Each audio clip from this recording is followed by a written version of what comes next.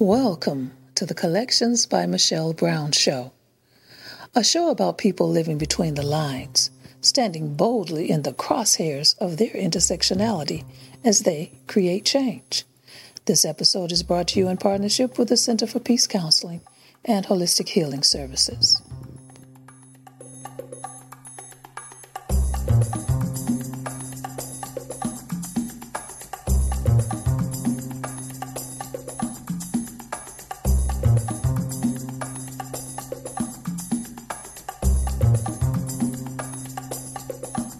Welcome to Collections by Michelle Brown. I'm your host, Michelle Brown. Each week, we'll be talking with people living between the lines, standing boldly in the crosshairs of their intersectionality and creating change. Ferndale Pride is one of the earlier celebrations in the Metro Detroit area. This year, because of a COVID-19 pandemic, the celebration has tentatively been rescheduled for September 26th. Joining us today is Ferndale Pride Executive Director, Julia Music. Music has been active in the Ferndale community since she was 16 years old. When she had to decide where she was going to settle after college, she says her two choices were somewhere warm and Ferndale. Fortunately, Ferndale won out. Julia has served on the Ferndale Community Foundation, ran the Taste of Ferndale fundraiser, and helped start Ferndale Pride. In 2019, she was unanimously appointed to fill a temporary seat on the Ferndale City Council. But Ferndale Pride is her heart. Ferndale Pride filled a void left in the community when Motor City Pride moved to downtown Detroit. It strives to recognize and promote pride for the LGBTQIA and ally communities, working with resident, businesses, community groups, and all segments of the community. Each year, after the celebration's expenses are paid, Ferndale Pride disperses grant monies to 5 local charities. To date, almost $200,000 in grants have been dispersed. Recipients have included the Ferndale Community Foundation, Affirmations, Gender Identity Network Alliance, Matrix MAC Health, Transgender Detroit, and Transgender Michigan. Julia, welcome to Collections by Michelle Brown. How are you today?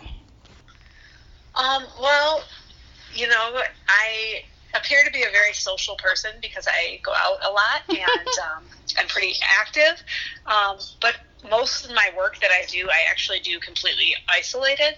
So I haven't really had a dramatic change as far as Pride goes. I spend a lot of time behind my computer in my office upstairs at my house working, and it's pretty much the same for now. The only thing that's a little bit different is we have a lot of fundraisers at bars and clubs and places where we can do arts and crafts and games, and all of those things have been canceled.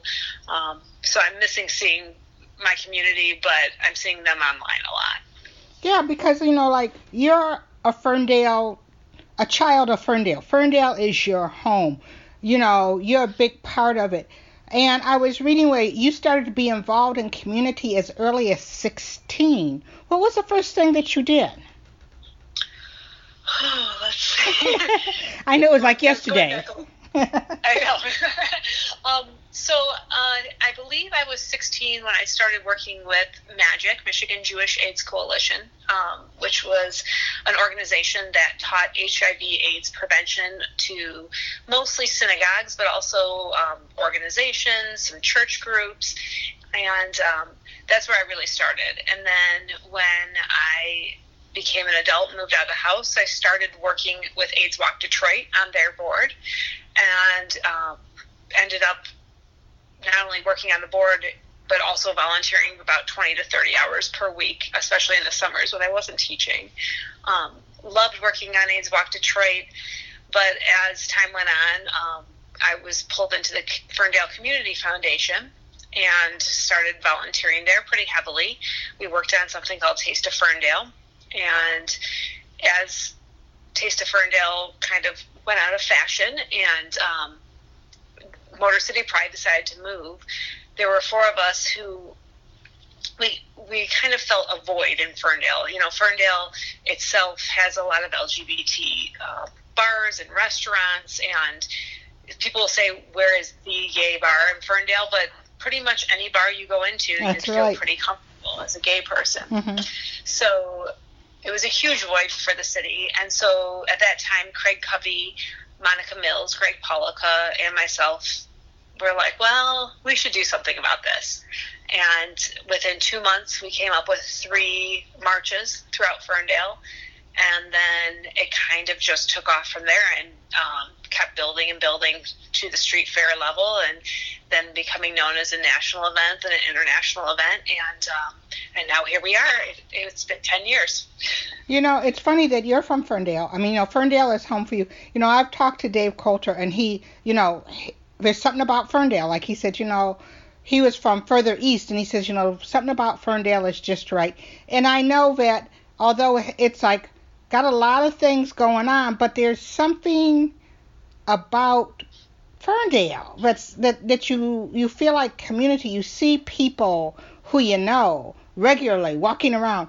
What is it? I mean, and you've been in Ferndale. You haven't moved out. You know, you haven't, you know, said, well, let me look at, you know, Ferndale's your home. You really invested in that city. What is it about Ferndale that speaks to you? Well, I grew up in Huntington Woods, and then around middle school time, my mom changed her job, and she ended up out in West Bloomfield teaching there. So I graduated from West Bloomfield High, and that's where I do my teaching work. But when I was selecting a place to live, there was 2 choices: somewhere warm or Ferndale. There were no other choices on the list. Mm-hmm. If I had to be cold, I wanted to be cold in Michigan, in Ferndale. It has always felt like home to me, and I think a big part of that is Affirmations Community Center. When I was 16 years old, I had already been out for 4 years. So as soon as I got my license, I was driving down to Affirmations because that's where I could find other LGBT people who were comfortable with talking about being gay. And so I just was here all the time. And then when I moved here, it became kind of instant. It was like I knew my neighbors, and my neighbor's daughter, who's graduating this year, used to just run into my house and open my fridge and say, what are you making for dinner? Can I stay? And it was always yes. You know, we just it was such a strong community feel.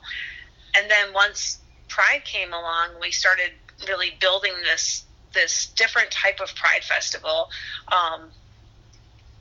It just took over. Like we everything about it feels so natural. If I'm ever feeling down in the dumps, all I have to do is walk down 9 Mile Road, and I just feel the energy of Ferndale. I see those friendly faces, like you were saying, and it's just such a special place. I think when you mentioned Dave Coulter, what was cool about Dave and some mayors prior to him and our current mayor is that if a citizen says, I want to do this thing, and the thing is not outrageous, the thing raises a good feeling for the community, helps fundraise for charity, the answer is, how can we support you? And so that has been a really good situation for me, because I'm really good at saying, I want to do this thing, I need a little bit of support, how do I get there? Rather than, this is what we want you to do. And that for me is very difficult. You know, I think that too, you know, when I knew, like back in the day when Craig Covey was mayor, it was like, as far as coming out, being out, it was like, here is a city and they have this gay mayor, and but he was gay and the mayor, but he was the mayor of Ferndale. You know what I mean? So it wasn't just like we had to have a little gay community and that's the only place he could be. He was the mayor of Ferndale. And there's something about that too that sort of says something about the community as you walk up and down the street, that it has this history of where members of an LGBTQ community are citizens. I mean, they're recognized, they're accepted. It isn't like, well, we're on the left side of the street and you're on the right. It's just something nice about that. Yeah, and it's not even just the city. Our clubs and organizations, our Elks Club, for example, is very, very gay friendly. We have transgender members. We are very active in all communities. Yeah, everybody here brings something to the table, and that's respected, and I really enjoy that about the city. Mm-hmm. I've been on the board of Affirmations more than once. I was on it when it was in the building down the street, and then as we built the new building. And there's something about, and I often tell people, it reminds me of there's something about having a bricks and mortar that place that presence in your city, which sort of says something about it. Because I often tell people, I was also on the board of HRC when they opened that building, and how where pretty soon it got to the point where people, you just knew that there was a place that you belonged, you went, you were represented. And it was the same with Affirmations when here's this building which sort of said to me, we're not fooling around about this, This is us. This is where you can come. And I have been there and had someone from another city who was just heard about Ferndale, was walking along, saw Affirmations and came in and was like, wow, it's a place. Do you still find that Affirmations and Ferndale, if you come to, it's still the heart in some ways of our LGBTQ community, since we don't really have a quote unquote gayborhood? Mm-hmm. Yeah, and Affirmations, for me, was a place to be safe, and I think it really still stands as that way today for people. Mm-hmm. Mm-hmm. In fact, I'd be willing to bet that I'm 99.9% sure that that's where I first met you. I was at Affirmations, So you're a part of the community. Last fall, and we're going to talk a lot about Pride, but you became part of the system. You became part of City Council. How did that feel? And is it something you ever imagined? Well, it was pretty unexpected. I've attended a lot more council meetings than I think a regular everyday citizen's gone to. Part of that is to promote the Pride Festival, but I'm also just a very interested citizen in what's going on. And I tend not to get nervous when I have to speak in front of crowds, since I do it a lot. Yeah. I don't think I've ever been more nervous than that day. Mm-hmm. I was trembling, and I read my speech of why I thought I should be in city council, and Ray Leaks-May was the first person to speak, and she didn't name a person that she was talking about, and she said, this person's service goes back so far, and there were people whose service went back further. So I was pretty shocked to be appointed, and the day I was appointed, just like every city council person deals with, that first request came to me, and it was, can we get a ordinance against conversion therapy set up for Ferndale?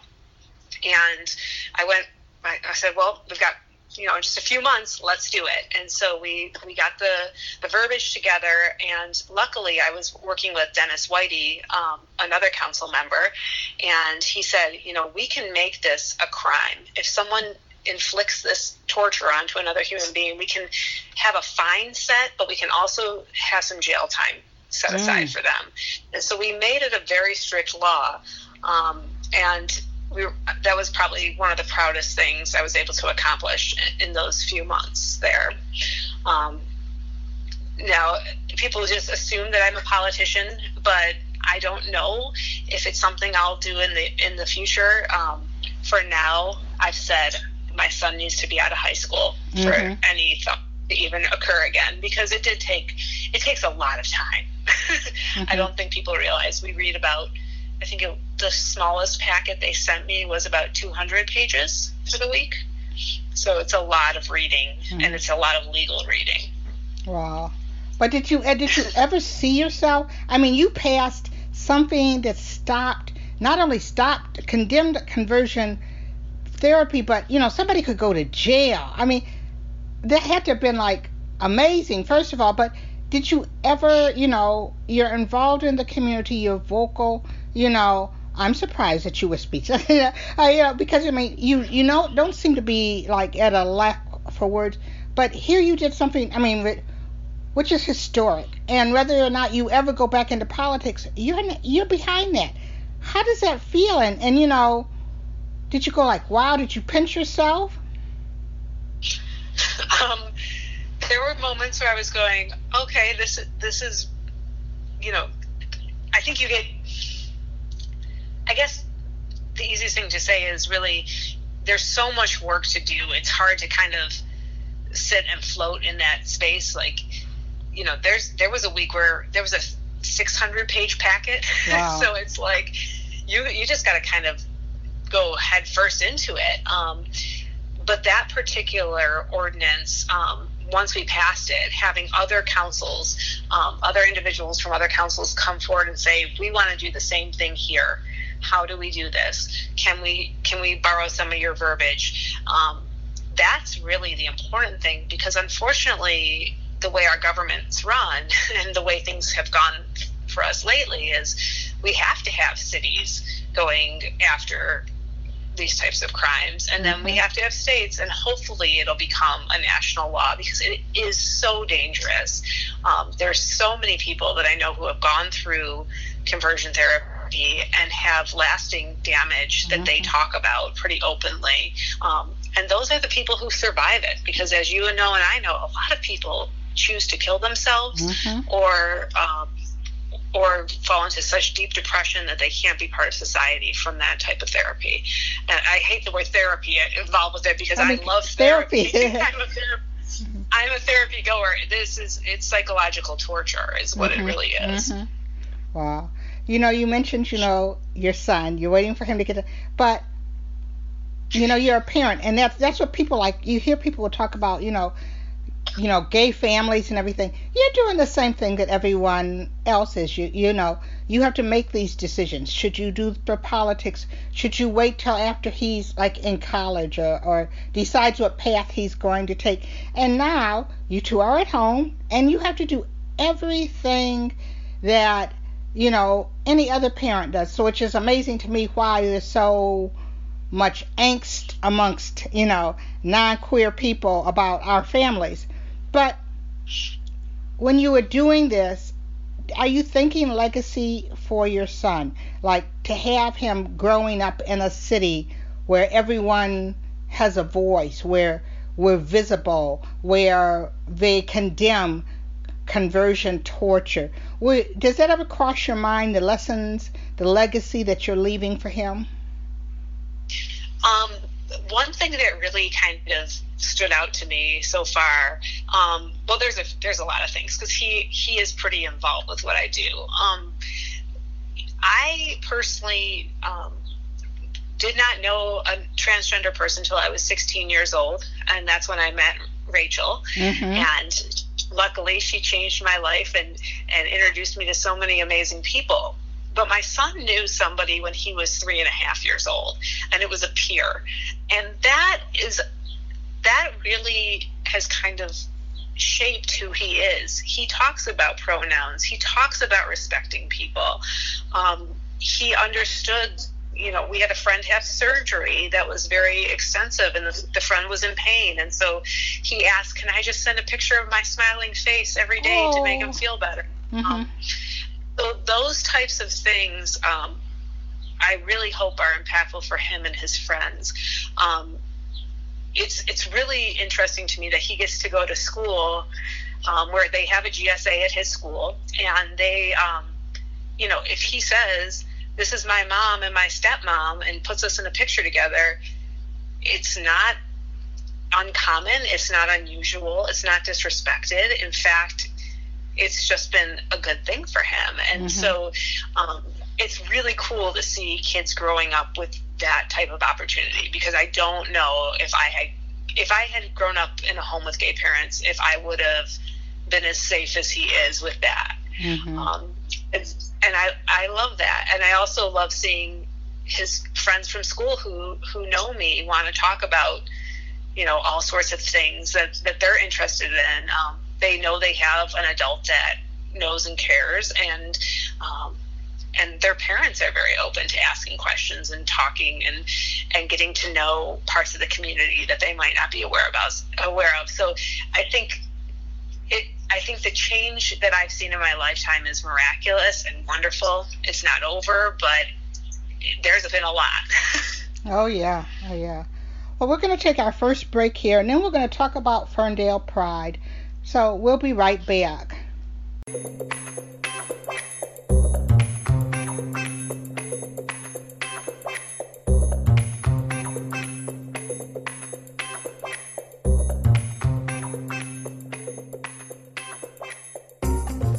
This episode of Collections by Michelle Brown is brought to you in partnership with the Center for Peace Counseling and Holistic Healing Services, bringing balance to your mind, body, and spirit. For more information or to schedule an appointment, visit the center at www.thecenterforpeacellc.com.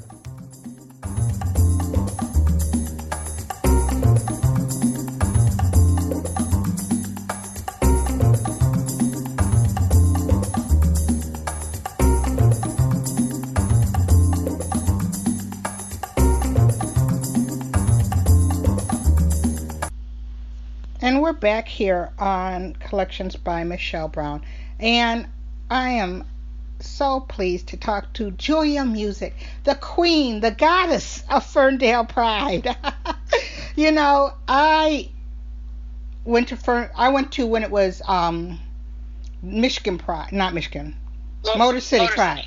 You know, and even after Motor City Pride moved downtown, which, you know, I thought made sense. I did that, but I it's not Pride if I don't come to Ferndale. There's still that something about that. I know that when a Motor City Pride was in Ferndale, that was the first place where I just felt like in heaven to walk around, you know, talk about being here and queer. I mean, it was just like heaven. You were there at the beginning, and when you saw, you started to talk a little bit about when Motor City Pride moved downtown, the vision, the reason why there was going to be a Ferndale Pride. And I know there was pushback from some people in the community. You know, how did you feel about that, and why did you stick to your guns? Well, I think the void was so big for so many of us that it was kind of easy to say, we need to do something. Now, the way that we proceeded was not exactly the way I wanted. I was outvoted on a few things. I would have liked to see us go. I would have liked to see us go a different week the first year out the gate. But we, you know, now I have a really good working relationship with Dave Waite. So we call each other and say, "When's your date? When's your date?" We double check and make sure we're not overlapping. It felt so necessary in our city.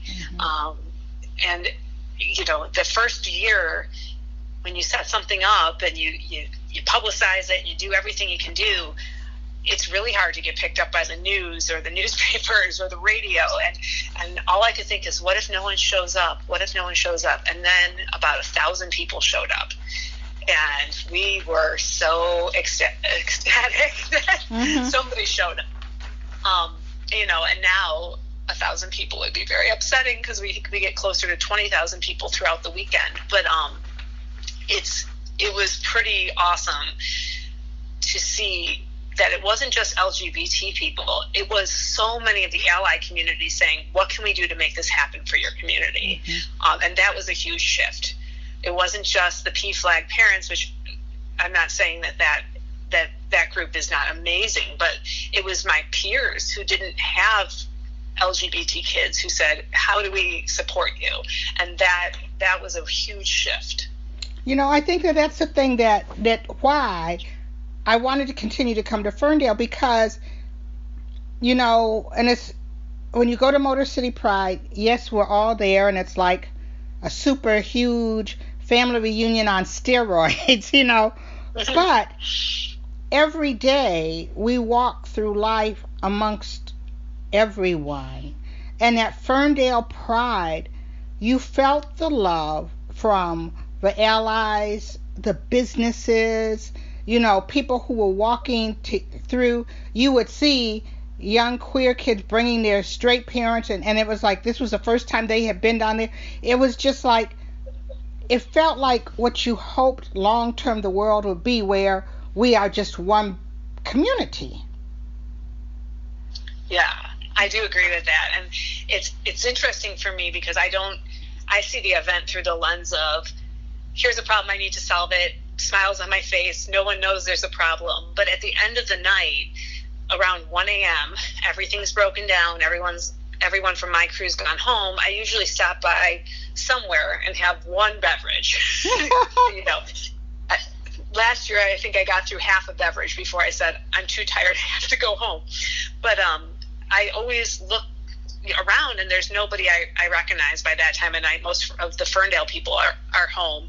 And I just start asking people, where are you from? Where did you come here from?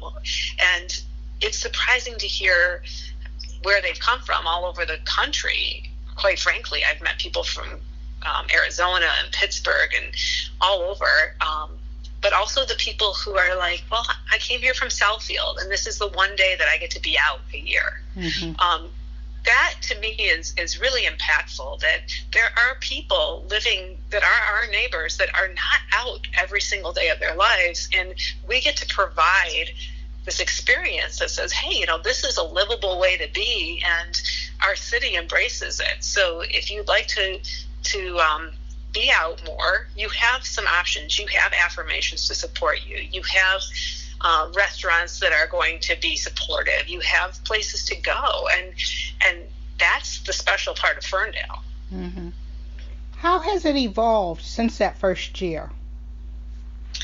Well, we went from only marches, mm-hmm. Then we were able to get half a street closure.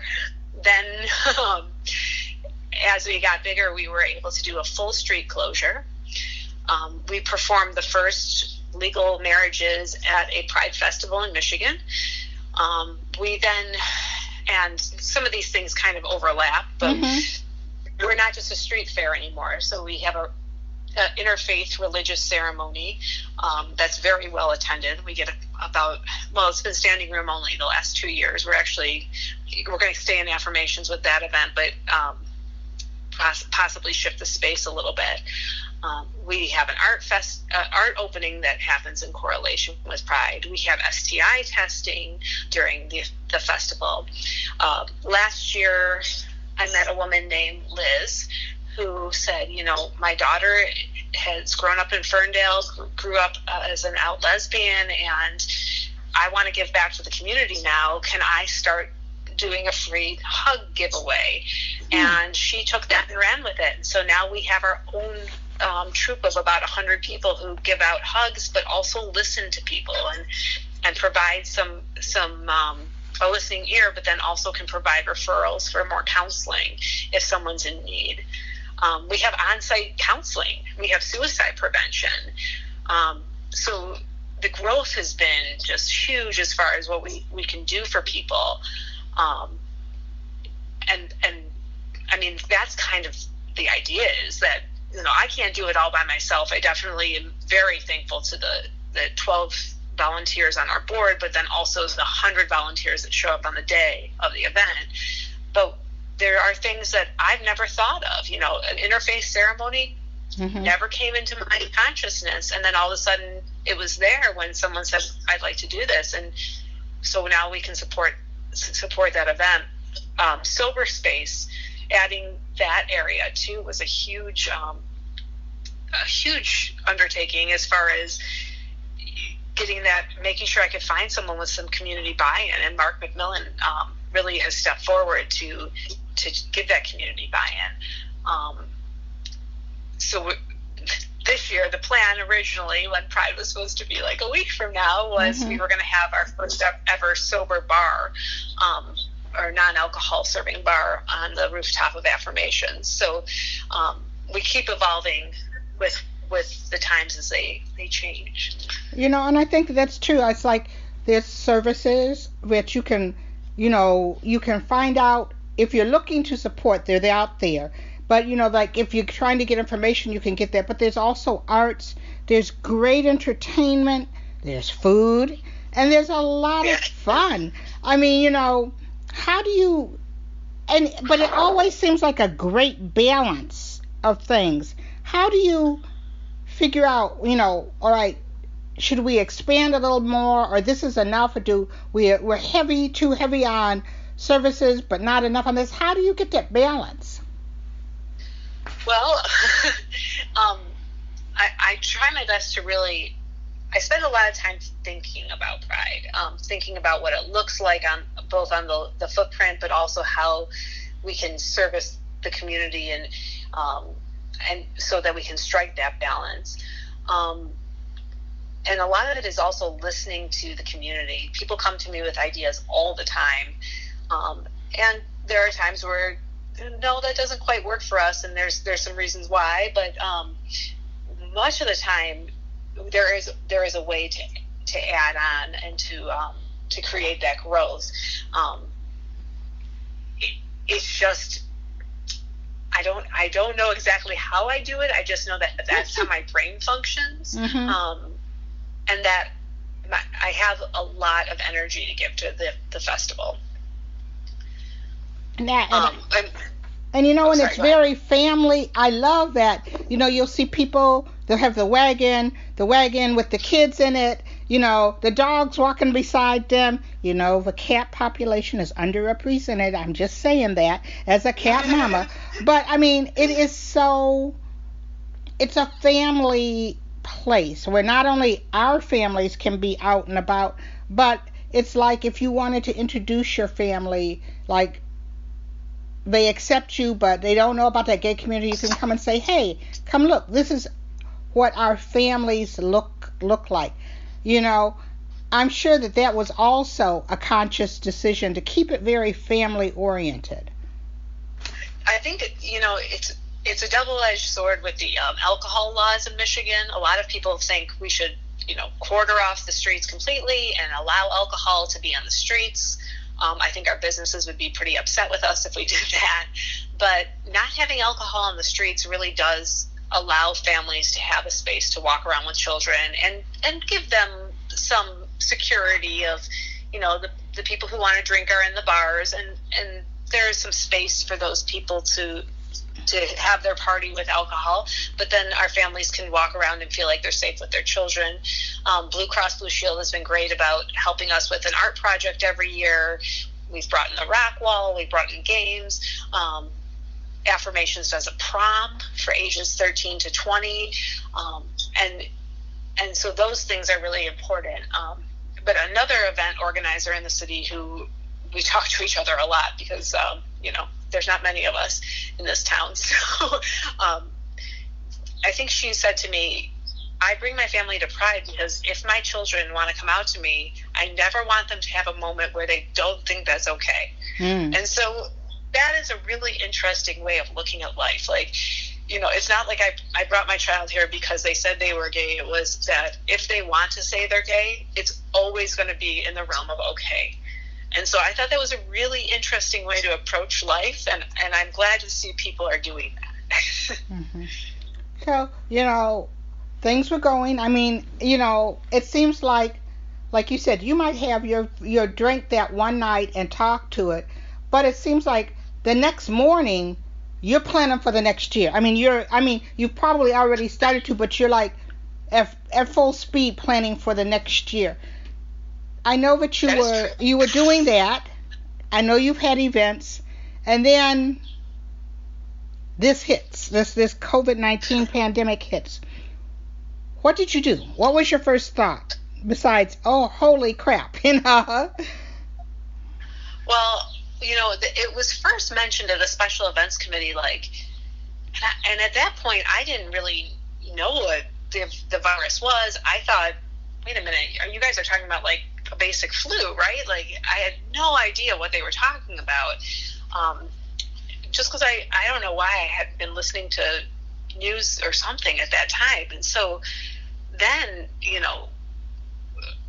as a teacher, when you hear schools are closed for a long period of time, that was pretty shocking. And then as I started to see community members get sick, and I'll tell you, I've seen way too many people get sick from this virus. Mm-hmm.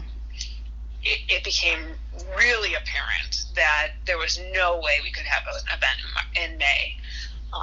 And we started working pretty quickly with the city to see if we could reschedule. And we hope for September, but the numbers are just so high in this area. Mm-hmm. And I have watched some really strong young people get very sick from this and spend time on ventilators and in comas, and then they're 55, 60 days out of the virus and they're still very weak. Mm-hmm. So I'm pretty concerned. I'm hoping that there's a vaccine very, very shortly in our history of time, but it's devastating, quite frankly. And I don't know when or how we're going to be able to have these types of events where people come together, because this virus just spreads so easily. Mm-hmm. I was on a Zoom call, actually, and it was before, it was like when it was really starting, and it was with people from across the country, and one of the things that came up early was, well, what about this Pride? And you started to hear one city after another saying, oh, well, we're going to have to cancel. We're not going to be able to do this. And it seemed like there was a moment on this call where we had to have like a group session, because everybody was just sort of like not only hitting them the severity of this pandemic, but also that loss of time with our community everywhere, and it was sweeping across. It wasn't like you were going to be able to get in the car and drive to Toledo and get your Pride on. There was not going to be Prides, particularly in June. Have you heard from community people, and how are they dealing with it? What are you saying to them to, just like you said, well, we're hoping in September, but what are you saying to people? Because you just mentioned earlier how for some people, this is it. This is when you can come out and be out and there. What are you hearing from people, and how do you try to help them get through this? As June comes along, we heard from a teenager who was upset because they feel like Pride's gone, and this was going to be their first Pride as a teenager. So we started a contest that's going to start about a week before June 1st. It's on Facebook, on our Ferndale Pride Facebook. And that is a house decorating contest, so people can decorate their homes inside or out in any way they want. Submit pictures, and we have prizes, and we're going to be distributing prizes within, I think it was a 20-mile radius. So pretty big area, but we can have people participate from all over the world, actually, because we wanted to make sure that some rainbow flags are up and our trans flags are up, and it's looking like Ferndale around here. So that's one thing, is to keep that visibility going. But it's really hard because, no community, well, I can't say no community, but our community knows really well what a health crisis looks like. We've been through it. And we know what having a huge number of people lost in our community looks like, because the AIDS quilt is a really amazing representation of what happened mm-hmm. to devastate our community. And so now it's, how do we protect our community from this? How do we make sure that food boxes are going out to LGBT people and people who are just generally at higher risk because of who we are? And, affirmations and menjos have really helped fill the void with food. But we also have a church in Ferndale who's open and affirming to everyone who's been distributing food, Renaissance Vineyard Church. So I think we're all kind of in that, like, how do we keep basic services going to people mode, and that's kind of where we need to be right now. Okay, how are you handling it? I mean, you said, like, you think about pride all the time. How did, when it really sunk into you, like, not this year. I mean, not when we expected, and possibly not this year. How do you, being always in pride mode, did you immediately go, well, if we can't do it this year, next year we'll do this or that? And you always have, like, and it's more than just those few, coming down and walking around in Ferndale. There's a lot of events that you have. What crossed your mind? How are you keeping your pride going? Well, your pride fever.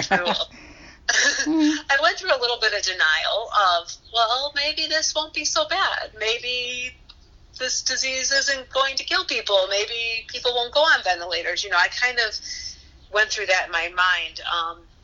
And then as it became more apparent, that denial it slipped away. And I said to myself, this pride to me is like a giant puzzle that I put together every year. And I said, okay, you just got to move those puzzle pieces. And so I started making the calls, porta potty people, the rock wall people, all the organization, or all the different parts of pride, first informing them of, if we move the date, here's what it's going to be. Can you work with us? And then, it only took one student saying, my grandfather just died of COVID, for me to say, okay, you cannot spend one moment feeling bad for yourself about this situation. We have kids who are losing their parents and their grandparents. We have, hospitals overflowing, hospital staff saying all the time, like, I'm at my wit's end. This is so hard. I can't sit around and have any type of pity party. I got to do what we need to do for our community, keep us as safe as we can, and continue to figure out how we can fight for our rights. And right now that's getting that petition that you saw and you were circulating up to help protect us against job loss, or unfair firing for being LGBT.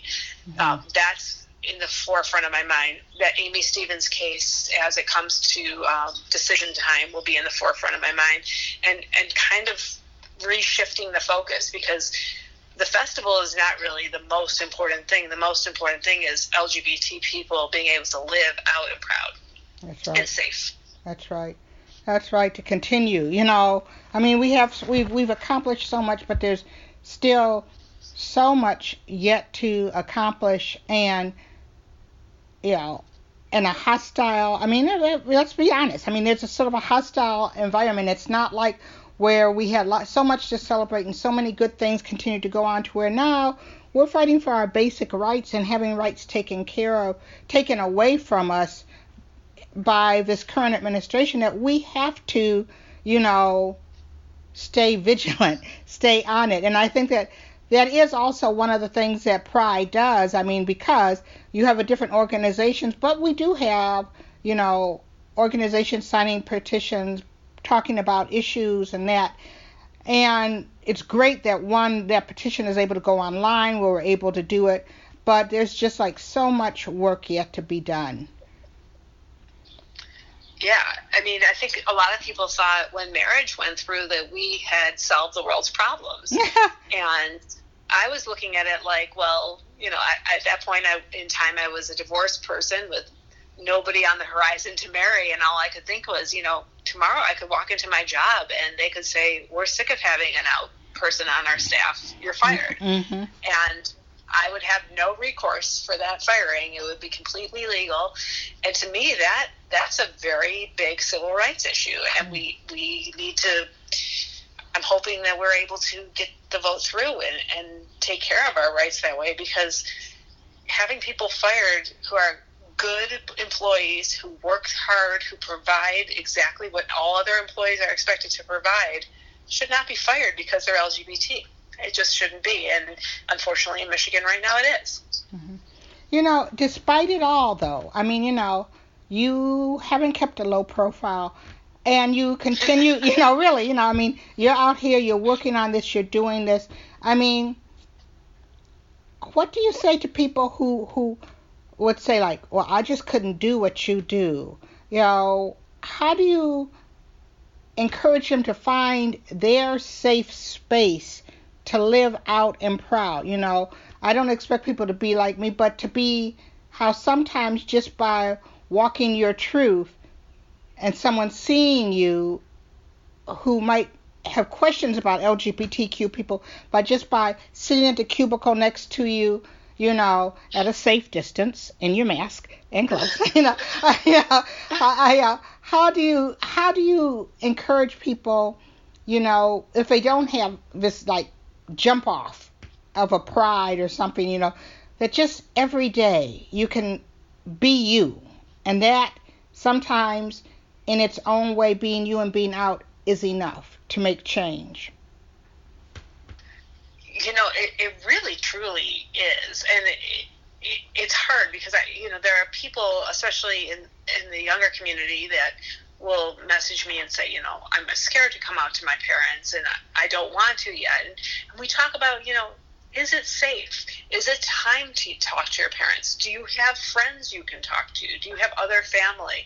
So trying to find how they're going to build what I call the family, which is like your LGBT people that become your family, and also find some family members within your own family that are going to be accepting. For a lot of people, I think without a Pride Festival, that is a difficult challenge, but Affirmations is running their groups.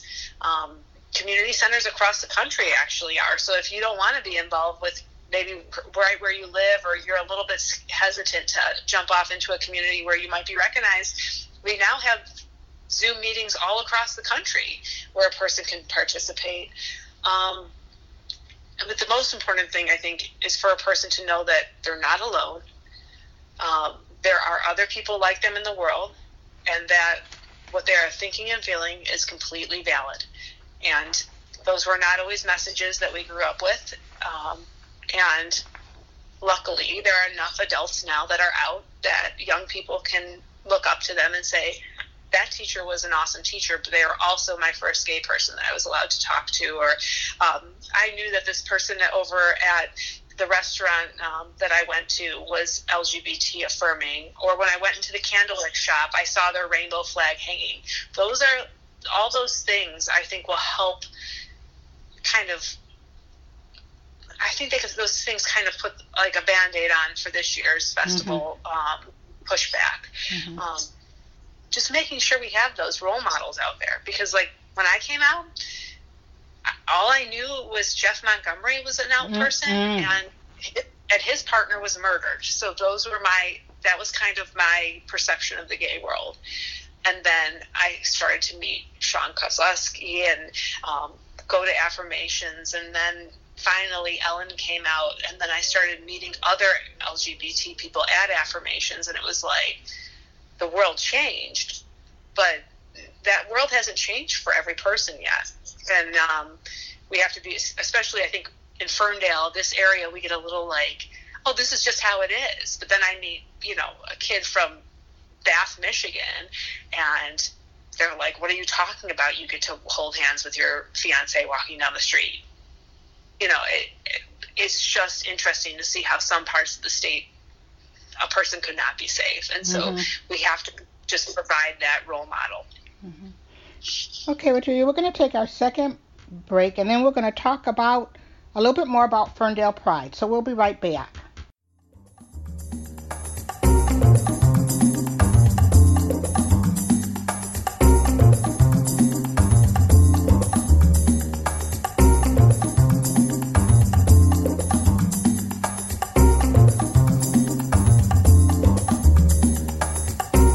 Collections by Michelle Brown airs every Thursday at 7 p.m.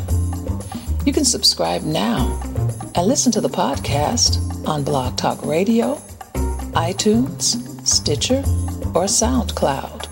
Be sure to like the Collections by Michelle Brown Facebook page and mark your calendar so you never miss an episode.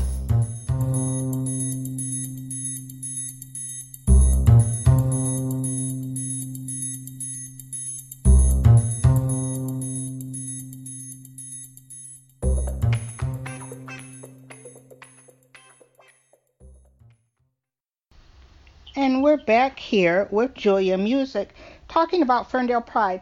You know, prior to your appointment to Ferndale's council, you dispersed grant monies from Ferndale Pride to 5 local charities.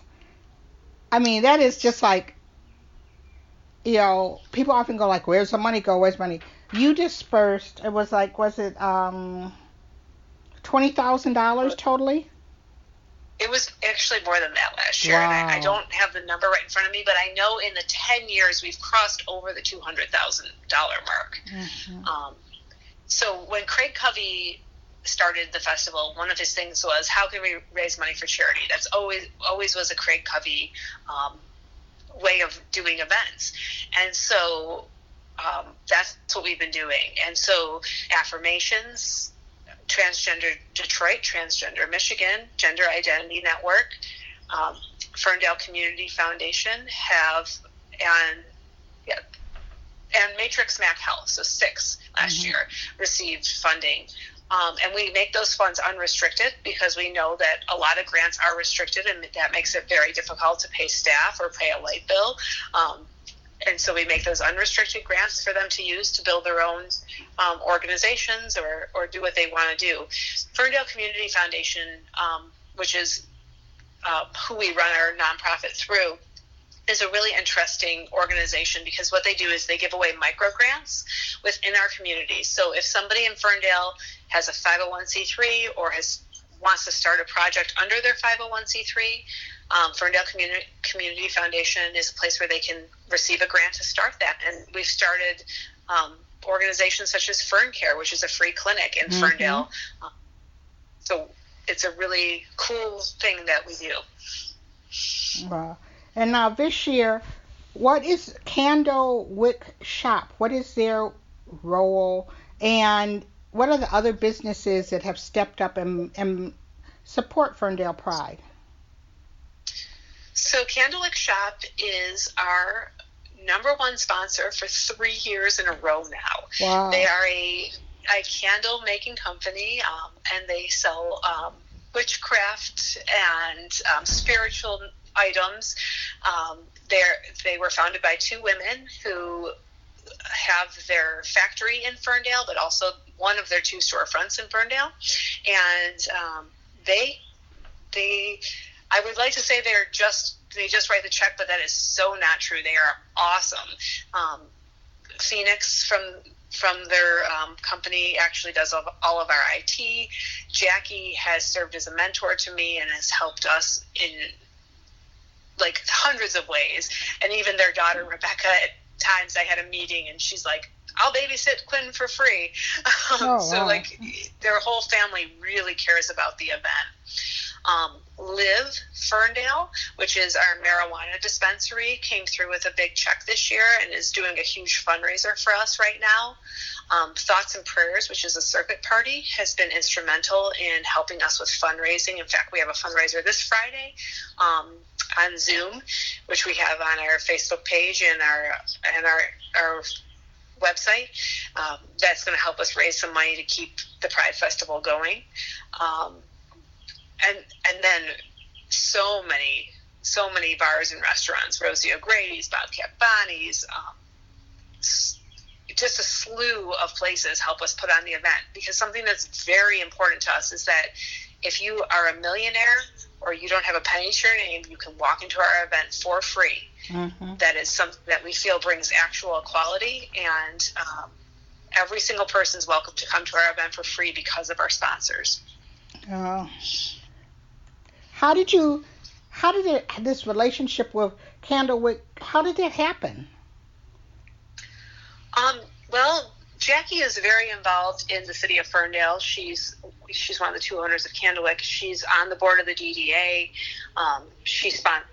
They sponsor a lot of events, and Jackie said to me one day, she is in a biracial marriage, and she said at one time in life my marriage was illegal, and then I look around and I see other people who are following it, having that same type of oppression, and I don't stand for that, and so I want to make things right in the world, and she really follows through with that.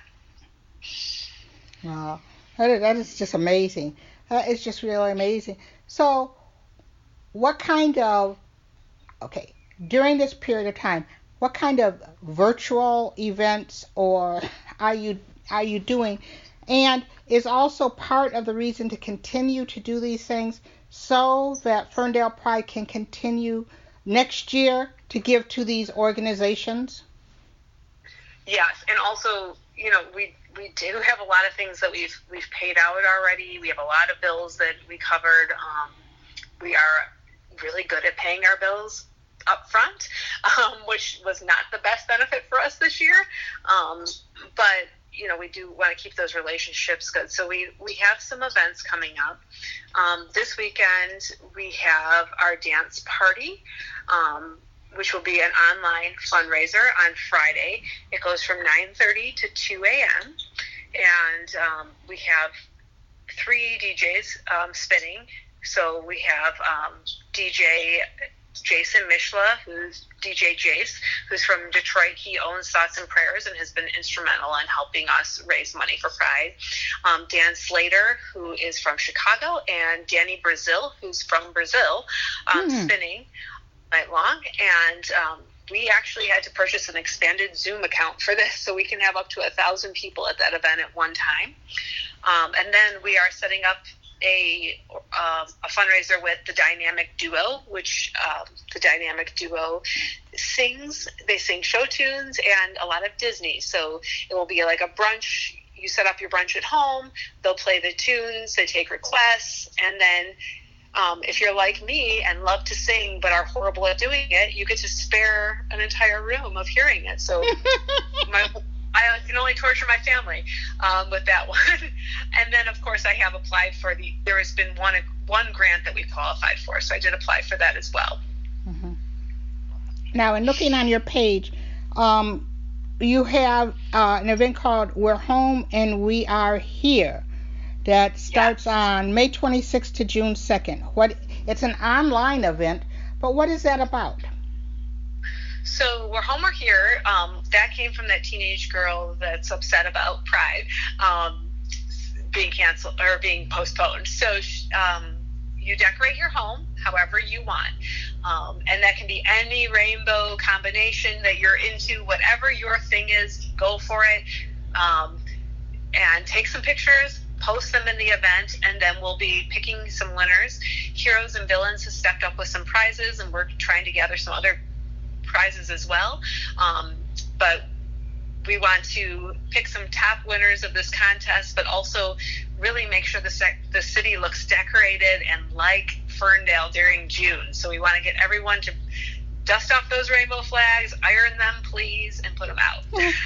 Now, are there different categories? Are there like for residences and businesses, or that you can win on? We haven't actually, because we are kind of gathering prizes and trying to make those connections virtually, we haven't come up with the categories or the prizes completely yet. But that is in the works. That is in the works. Hopefully, we're hoping businesses are completely open by then, and we can have some business awards. Normally, our DDA does a window decorating contest, and they actually give a cash prize to the businesses that win. Last year, Modern Natural Baby donated their cash prize back to Ferndale Pride. Wow. So if you're thinking about having a baby, definitely check them out. They are an amazing store. If you have a little one in your life to buy goodies for, they have an amazing LGBT book collection. So hopefully we can bring back those window contests and things like that as well. But for now, we're just kind of doing what we can with what we have. Okay, so and we're keeping our fingers and toes and everything crossed that comes in September, you'll be able to do Ferndale Pride. How will it be different than what people are used to seeing? Well, the first thing is I've ordered a lot more hand sanitizer, so that we can have more stations set up. We will definitely be asking that everyone wear a mask and that they wear a mask properly, covering their nose and their mouth. I'm definitely going to be asking that no one hugs me that day, because I am there all day and I become an epicenter of hugs, which normally I love.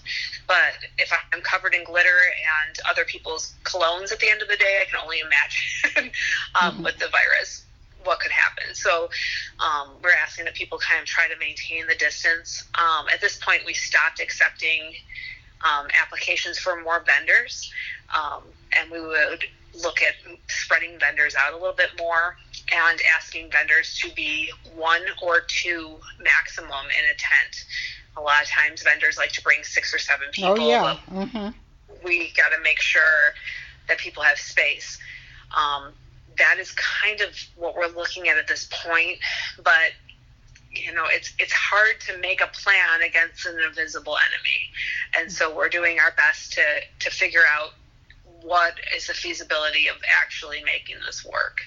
Our bars and restaurants hit capacity those days very quickly with lines out the door. So how do we keep our people who keep us going all year safe? It's kind of in our head. And we're working with the city, we're working with the county, and we're following the state mandates as well to do that. How integral a part of the city of Ferndale event calendar, their DNA, is having Ferndale Pride? The city is very committed to Ferndale Pride, and we're very lucky. I mean, we have a rainbow flag in City Chamber and in Ferndale. The dedication from the city has been unbelievable. Almost every single city council member that has been on council has either volunteered or donated generously financially to the festival. But beyond that, if I need to talk to the mayor anytime since I've been doing this, I can just say, I need to talk to you. And as soon as they are available, and never the next day, they call. So this is something that the city holds valuable, supports, and I'm very fortunate that our event planner who works for the city, Michael Larry, has just been an amazing mentor as well. He used to organize Motor City Pride, or he was on the board of Motor City Pride. So he is a really great mentor. So I couldn't have a more supportive place to have this event. We will still be raising the rainbow flag in June at City Hall with a distance between all of us. So I know that Motor City Pride is going to do a virtual live event. Have you talked to them about how they're going forward in the event that maybe come September you go that way? Well, Dave and I talked a little bit, basically just about postponing. We haven't talked about the virtual event. There are some frustrations with the virtual world of a limitation of 1,000 people. We obviously get a lot more people than that. We want to make sure that we do something that is impactful, keeps the momentum going with the charity fundraising, and keeps people safe. Those are our main outlooks, but we haven't, at this point, we're planning for an event. Wow. I am hoping, and I'm keeping my fingers crossed too, that come September there will be an event. So as we're coming to the end, what do people need to know if they want to? I mean, I'm hearing, but you can always make a contribution to make sure that the funds get back to the community and to help offset the expenses that have already been paid. I'm sure there's need for volunteers. People will want information. Short of finding you personally, how do people stay in touch with what's going on with Ferndale Pride so they know what's going on and how they can be engaged? Well, our Facebook page is very active, and so is our Instagram. So those are both Ferndale Pride. If you just look up Ferndale Pride, you'll find us. FerndalePride.com is our website. There is a place you can donate. We have a Venmo, we have Square, we have lots of different ways to donate. And we always take a good old-fashioned paper check or cash. And we have sponsorship levels, but we're happy to take a $5 donation as well. We are missing a lot of those events that help us with the big donation push that we normally are able to do. So please check us out there, follow us there, interact with us on our Facebook and our Instagram. We love that. Tyler's on all the time talking to people and making sure people can stay engaged. Please come to our virtual parties, and please continue to look for stuff from us, because we are not in any way done.